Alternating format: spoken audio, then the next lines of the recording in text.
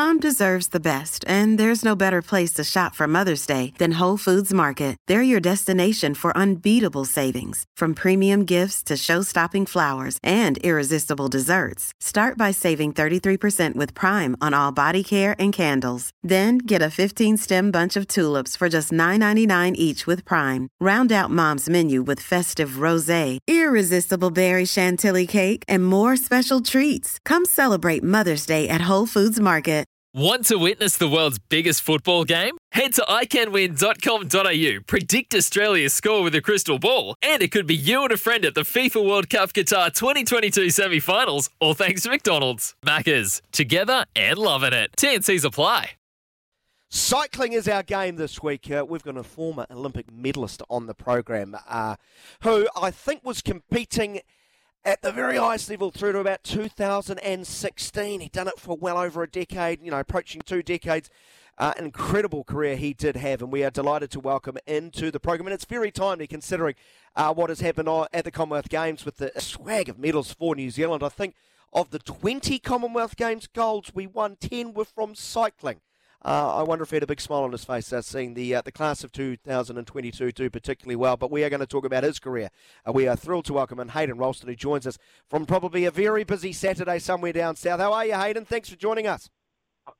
Hi, guys. Thanks very much for having me. You're nice and busy today? You've already been out for a cycle?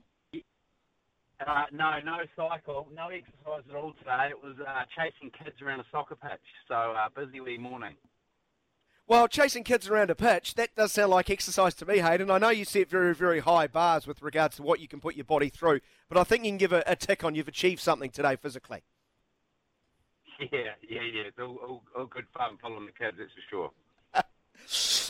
Well, have you wet them on bikes already? Because I reading about your past, it sounds like your entry point into cycling was a family affair, was it not? Yeah, it's a bit of an interesting story. So it was definitely in my genes. My dad raced and his brothers raced. I've got very old photos of me sitting on a racing bike on a bike rack on the back of the old Cortina car. So it was definitely in my genes. But I sort of did every sport when I was really young. Well, pretty much every sport apart from cricket. And my first real love of wheels was probably BMXing. And that sort of led me into track cycling, which led me to road cycling. Oh, so what age did you make that shift into the track cycling, for example? I started track cycling probably when I was about 12 or 13, somewhere around there, maybe 11, 12. I was sort of playing rugby up until that point as well. So, but from about 13 onwards, I started to do a lot more cycling, and then I sort of dropped everything when I was probably about 14, I think, and just focused completely on cycling. Oh, right. So you could have been a great All Black, is what you're telling us. What type of footy player were you? I don't know about that. Yeah, I don't know about that. Oh, mate, 12, 13, getting into track cycling. Mate, I can hardly walk around one of those tracks without getting vertigo. They're quite harrowing things when you don't know what you're doing. So what was that experience like, getting onto the track and competing for the first time? Yeah, well, you've got to remember, we were brought up on, a lot of sort of my era were brought up on really big 400-metre or bigger outdoor tracks, which are basically pan flat compared to what we race on today, So I still remember going to Wanganui, going from a 400-metre pan flat track here in Canterbury to a 250-metre wooden bankings that are like 40 degrees. I tell you what, I just didn't know how I was going to stay up on 2 wheels, It was daunting. But, hey, you get out there and you do it. It always looks way worse than it is. And when you get out there and you're doing it, it's such a thrill, eh? When you made the shift full-time, getting away from all those other recreational sports you're involved in, what decided that? Was it, actually, I'm quite good at this sport, I need to dedicate myself? Can you walk us through that step? Yeah, it's a hard one. I think I probably enjoyed it more, to be honest. I wouldn't say I had a natural ability as a cyclist. I mean, I remember, many years, many races, thinking to myself, what the heck is going wrong? Because I wasn't winning lots of races. But there was a turning point when I was about 15 when I won two titles at the Elite Road Nationals in Timaru, under 17 Road Nationals. And from that point on, I realised that, hey, maybe I can do this. So that's when I started to really apply myself and started to push the boat out a little bit more as to what I was capable of. And it sort of, then my career sort of kicked off from that point, really. Right, so at that point of kick-off, what's in your mind about what you want to achieve? Because there seems to be many paths you can go. The track cycling, of course, but the professional world, whether it's in Europe, North America, was that in your sights already? Had you clearly sort of mapped out how your career might shake down? Yeah, yes and no. Like, I mean, I knew that I wanted to. I still have really fond memories of the theme music for like Barcelona Olympics and Sydney Olympics. You know, there always used to be a theme song. I still remember coming home from school and flicking it on and hearing that theme music. So, Olympics, Tour de France, all that sort of stuff is what I wanted to do. I guess the message is I knew what I wanted to do. I didn't know how I was going to get there. And to be perfectly honest, that's all you need to know, right, is what you want to do, because so many people walk around in life not knowing what they want. I knew from a really young age that I wanted to race at a really high level. Tour de France, I mean, you know, Dad used to video all the stages in the middle of the night. It wasn't the luxury that we have today where you can watch it live. And then I'd get up the next morning and watch them. You know, things like that. So, yeah, I mean, I had no clue how hard it would be to get to that level, but I did know from a pretty young age that that's what I wanted to do.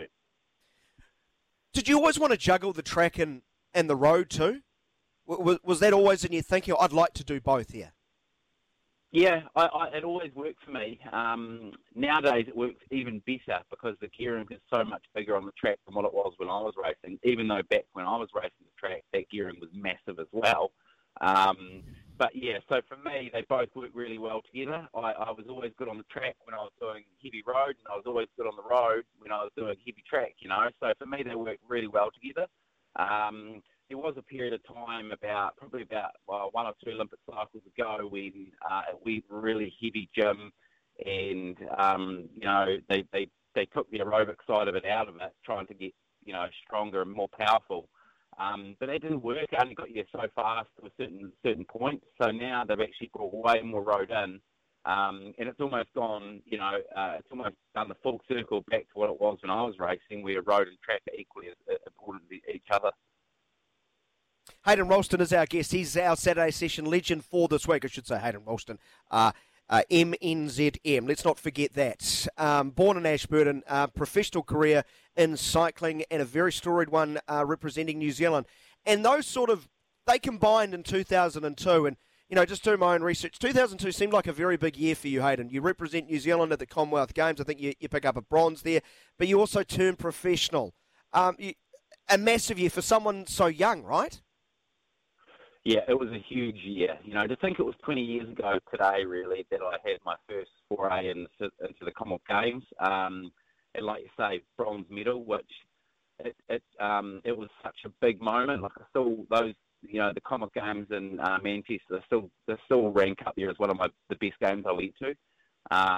But yeah, like you say, turning professional, like that there for me is probably my biggest achievement in my career, is actually signing a professional contract. Like, I liken it to some of these rugby players signing their first All Black contract, you know, like there's so many people that want to do it, but there's only a select few that actually get the chance to sign on that dotted line. So, you know, for me, it was pretty amazing to get that opportunity to, you know, go over there and do those couple of really tough years I had to do as an amateur in France, speaking no French at all and having to learn it on SWAT cards, you know. So there was so much hard work that went into signing that pro contract, and then, you know, obviously going to the Commonwealth Games and representing New Zealand in my first major competition. You know, it was a dream year, and I guess that sort of set my you know, the direction of the rest of my career as well. Were you ready for it? Were you ready to be a pro?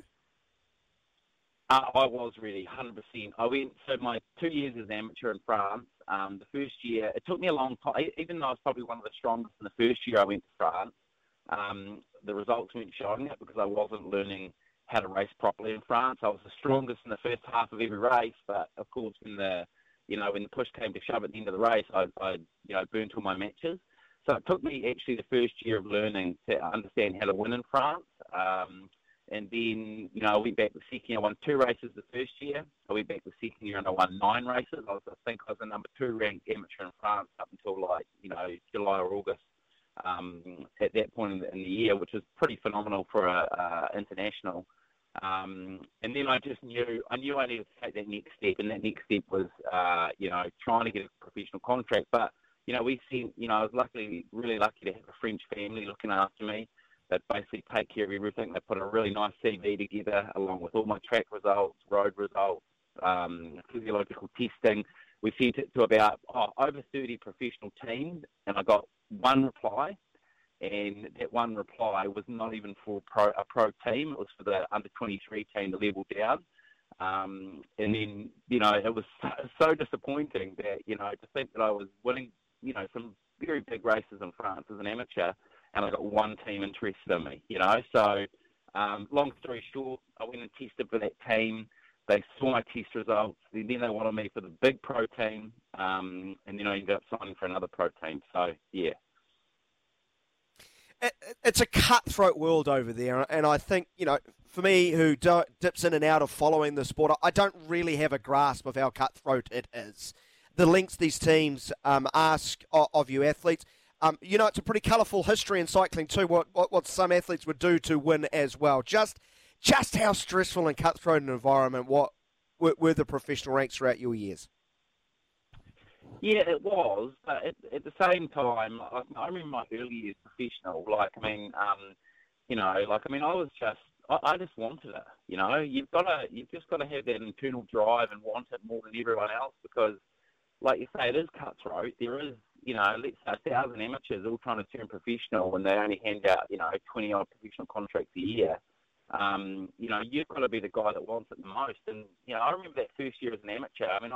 I went up the back of a car and crashed, and I did both knees, and I was just ringing home to mum and dad, and thank God we didn't have a lot of money back in those days. Otherwise, they would have put me on a plane and come home, That was just the reality of it. I didn't have a choice. I was over there to try and, achieve this dream, and I just wanted it more than everyone else. And that's what you see now with these athletes that are coming through. The ones that really want it and prepared to, roll with the punches and, because as an athlete, you lose way more than you win, right? So, those athletes that can actually get up after a hard knock and keep moving forward, they're the ones that make it. So, yeah, it was tough, and it is cutthroat, but it's a really rewarding sport. Sport in general is rewarding if you put the hard yards in.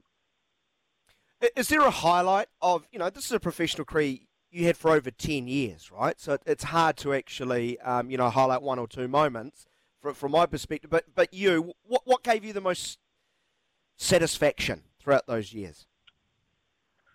At the time, it probably didn't. Even though the Olympic Games, ranked so highly, and it's probably my most proudest moment. At the time, it didn't seem that big a deal, because it was just what we were doing. And it's really only looking back now and knowing how hard it is to win an Olympic medal that I actually am appreciate it a bit more. I took a lot of stuff for granted as an athlete, and to be honest, if I could turn back the clock and go and rewrite a few things, I would do it, because I'd do it differently, But yeah, I think the Olympics.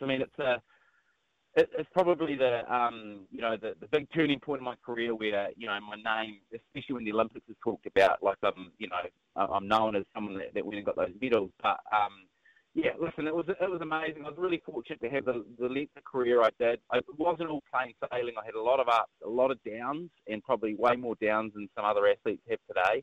But I was really lucky to have a good core group behind me always. And even when I went off track a few times, I was able to thankfully pull myself back on track.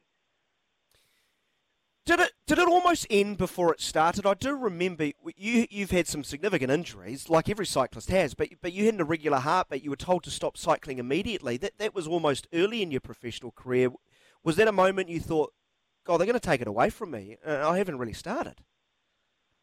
Yep, no, you're 100% right. That was in 2006, and it was all taken away from me, really. I had to retire.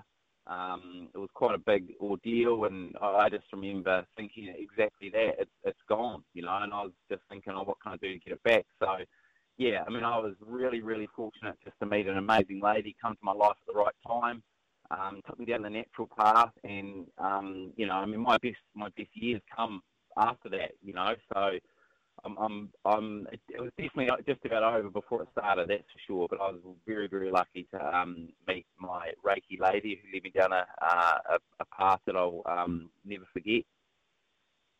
So back on the path, you're back better, you start winning. A lot of New Zealanders will remember the 2008 Beijing Olympics very fondly for what you did. When you look back now, how do you reflect upon, silver in the individual pursuit, bronze in the team pursuit? A lot of athletes we speak to think, oh, God, I could have done this differently. Is this one of the, chapters you like to rewrite differently? Or you reflect now on 2008 as, that was the perfect meet for me. I did everything I possibly could. I don't think I lived to my full potential as an athlete. So that's one regret I've got, and it's definitely one message I try and get across to athletes today is just have no regrets, like little things I wish I could have done better around nutrition and stuff I'm really passionate about today, like there's always something you can do better, the Team Sky, the massive professional team in the UK, that when Tour de France with Bradley Wiggins and riders like this, like they're always talking about 1%, like get that 1% extra, like do 1% better every day, and it's actually true, so the Olympics, I wish if I could go back and rewrite it, it would be believe that I was capable of winning, because I physically was capable, but mentally I was overawed by the guys riding in the final and things like that. And plus, you know what, I only really started doing the individual pursuit earlier in that year. I didn't have a whole lot of like really successful individual pursuits under my belt. I literally only had probably 2, so I wish I just had more belief, and then I could have really, really had a crack at trying to beat him. But yeah, you know what? It's easy to look back and say, I wish I could have done this or that better, but you've got to do the best of what you've got as well. And I'm very, very proud of every result I've got. And the Olympics were an amazing spectacle. And, to be someone at the Olympics that got 2 medals from 1 Games is pretty cool. It's kind of amazing. You feel like you were like in your infancy as far as a pursuit rider when 2008 arrived, that if you'd had another 6 months, 12 months, 18 months, and really worked at your craft, understand the element of racing, you could have hit high heights. Definitely, yeah, 100%. But it's just the way it goes, right? I still remember the team pursuit really fondly as well, and I often get asked, like, what was the better result? The second or the third? And we beat Australia to win a bronze medal, whereas I lost to Bradley Wiggins to win a silver. They're very different emotions. Even though, second outranked third, but the emotion we had beating Australia for that bronze ride-off, it was like we won gold anyway. It was absolutely amazing. It's something we still talk about today, like beating Australia to get the bronze, when Australia had beaten us every single time in the lead up, the years leading up to the Olympics. So it was interesting, those two emotions between the 2 medals. Yeah, it would have been nice to beat a knight, but beating Australia, nothing gets better than that, right, Hayden? Nothing gets better than that. Yeah, definitely. Brilliant stuff. Explain to those listening the sensation of riding, whether it's on the track or out on the road. If you're charging downhill, going at, I don't know what speeds you could actually get up to. I'd imagine the sensations could be quite overwhelming, but are you in a bubble? Do you hear, smell everything? Describe what it's like being on the saddle, charging around. Yeah, there's sometimes you can get on the saddle biting your stem because it's hurting so much, but then there's those 1 or 2 days of your career. Like I can vividly remember 1 or 2 days when I got on that bike and I felt like I had no chain. I felt like I was going downhill the whole time. It just felt so effortless and so easy. Days like that, I tell you, they're few and far between, but when you get a day like that, it's just, that's why you do it, I remember a number of national road racing here in Canterbury where we had the nationals round up the Port Hills, and there was one day there in particular I felt like I just could do anything I wanted on the bike that day as well. when you get days like that, it just makes everything worth it. But let's be honest, 9 times out of 10 you don't, and you've got to push through that pain barrier. But it's worth it at the end. It's no different to anything in life. Like when you put the hard yards in, you might have to overcome some adversity along the way, but when you get the result or you achieve a result, achieve something, it's very, very satisfying. How do you feel the competitive element these days? I try and run really fast, and it's not that fast, but it seems fast to me. So I just do a bit of running now, but I've actually literally just bought some carbon-plated running shoes, believe it or not, and to try and run a bit faster. But I love the challenge of running. I do a lot of research into it. It just fills a lot of what would you call it? Ticks a lot of boxes for me in terms of getting out there and pushing myself. Carbon fibre shoes that. It's not going to make you go faster. It's like a Fabian Cantarella motor in his bike or something like that. It's not going to make you go quicker, is it? It does. And they're really fast. It's unbelievable. Yeah, they're really, really fast. Carbon-plated running shoe. I love it. Oh, brilliant. Were you always competitive, like as a kid, or did you have to steel your competitiveness once you actually started competing? Looking around the room and go, holy heck, there's some savages out here.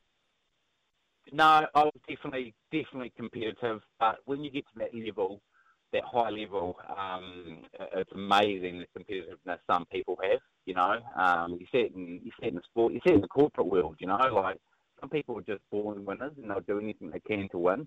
But you've got to have something driving you, I believe. Otherwise, there's too many downs for you to be able to get through them all if you don't have some form of competitive streak. And that's the beauty of sport, right? That's why I love sport, and that's why I see my kids now, and geez, my daughter. I mean, she'll never ever drop the rope in a tug of war. You know what I mean? Like she is.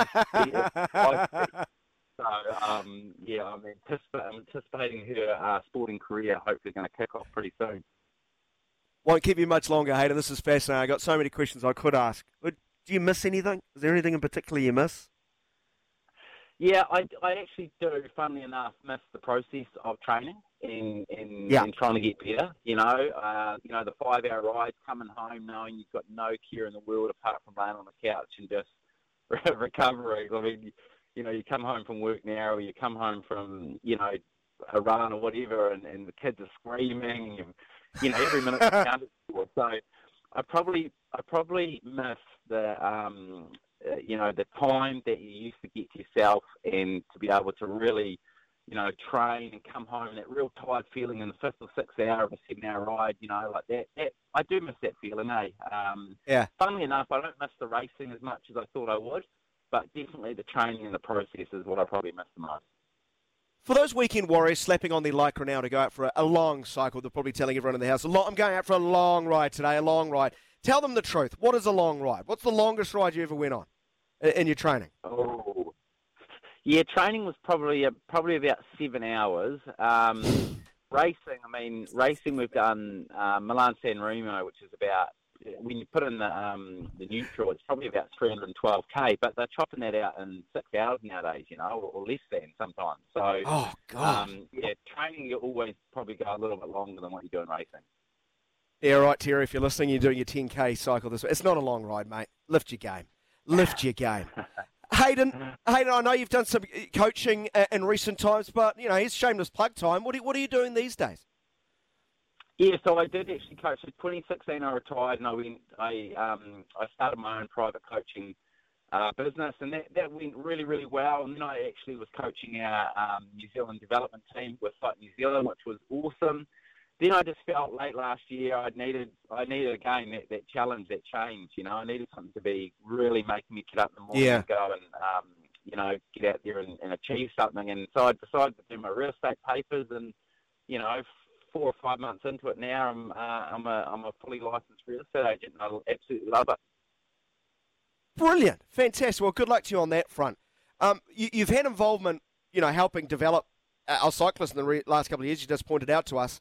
So, as a former Olympic medalist, a former Commonwealth Games medalist, you know what it takes to perform there. To see New Zealand bring that many golds, that many medals back as far as cycling is concerned, and it's been well litigated, the challenges cycling's had over the last few years. What was your big takeaway, seeing our cyclists on both track and road lead the way? That hard work gets rewarded, and I'm really, really happy that those cyclists have come away with the majority of the medals, because they've taken like New Zealand in particular, they've been hammered pretty hard the last sort of 18 months, 2 years, and but it was never ever the athlete's fault. So, seeing those athletes actually pull Cycling New Zealand back up to a positive level gain is actually really, really good. And, it just shows that the hard work does pay off and you do get rewarded, So that's probably my biggest takeaway. Hayden, it's been a real treat having you on the program. Thanks so much for being so generous with your time today, but the significant contributions you've made to New Zealand sport, not just cycling. We wish you all the very best in your next chapter. Hopefully you can fill those, competitive desires and all goes well down there, especially in the new venture of the real estate game. Thanks so much, Hayden Roulston. It's been a real privilege to chat to you. Thank you. Thanks for having me on. Cheers. My pleasure. Hayden Roulston, part of our Saturday Session Legends segment. What a fascinating career he's forged for himself over 20 years.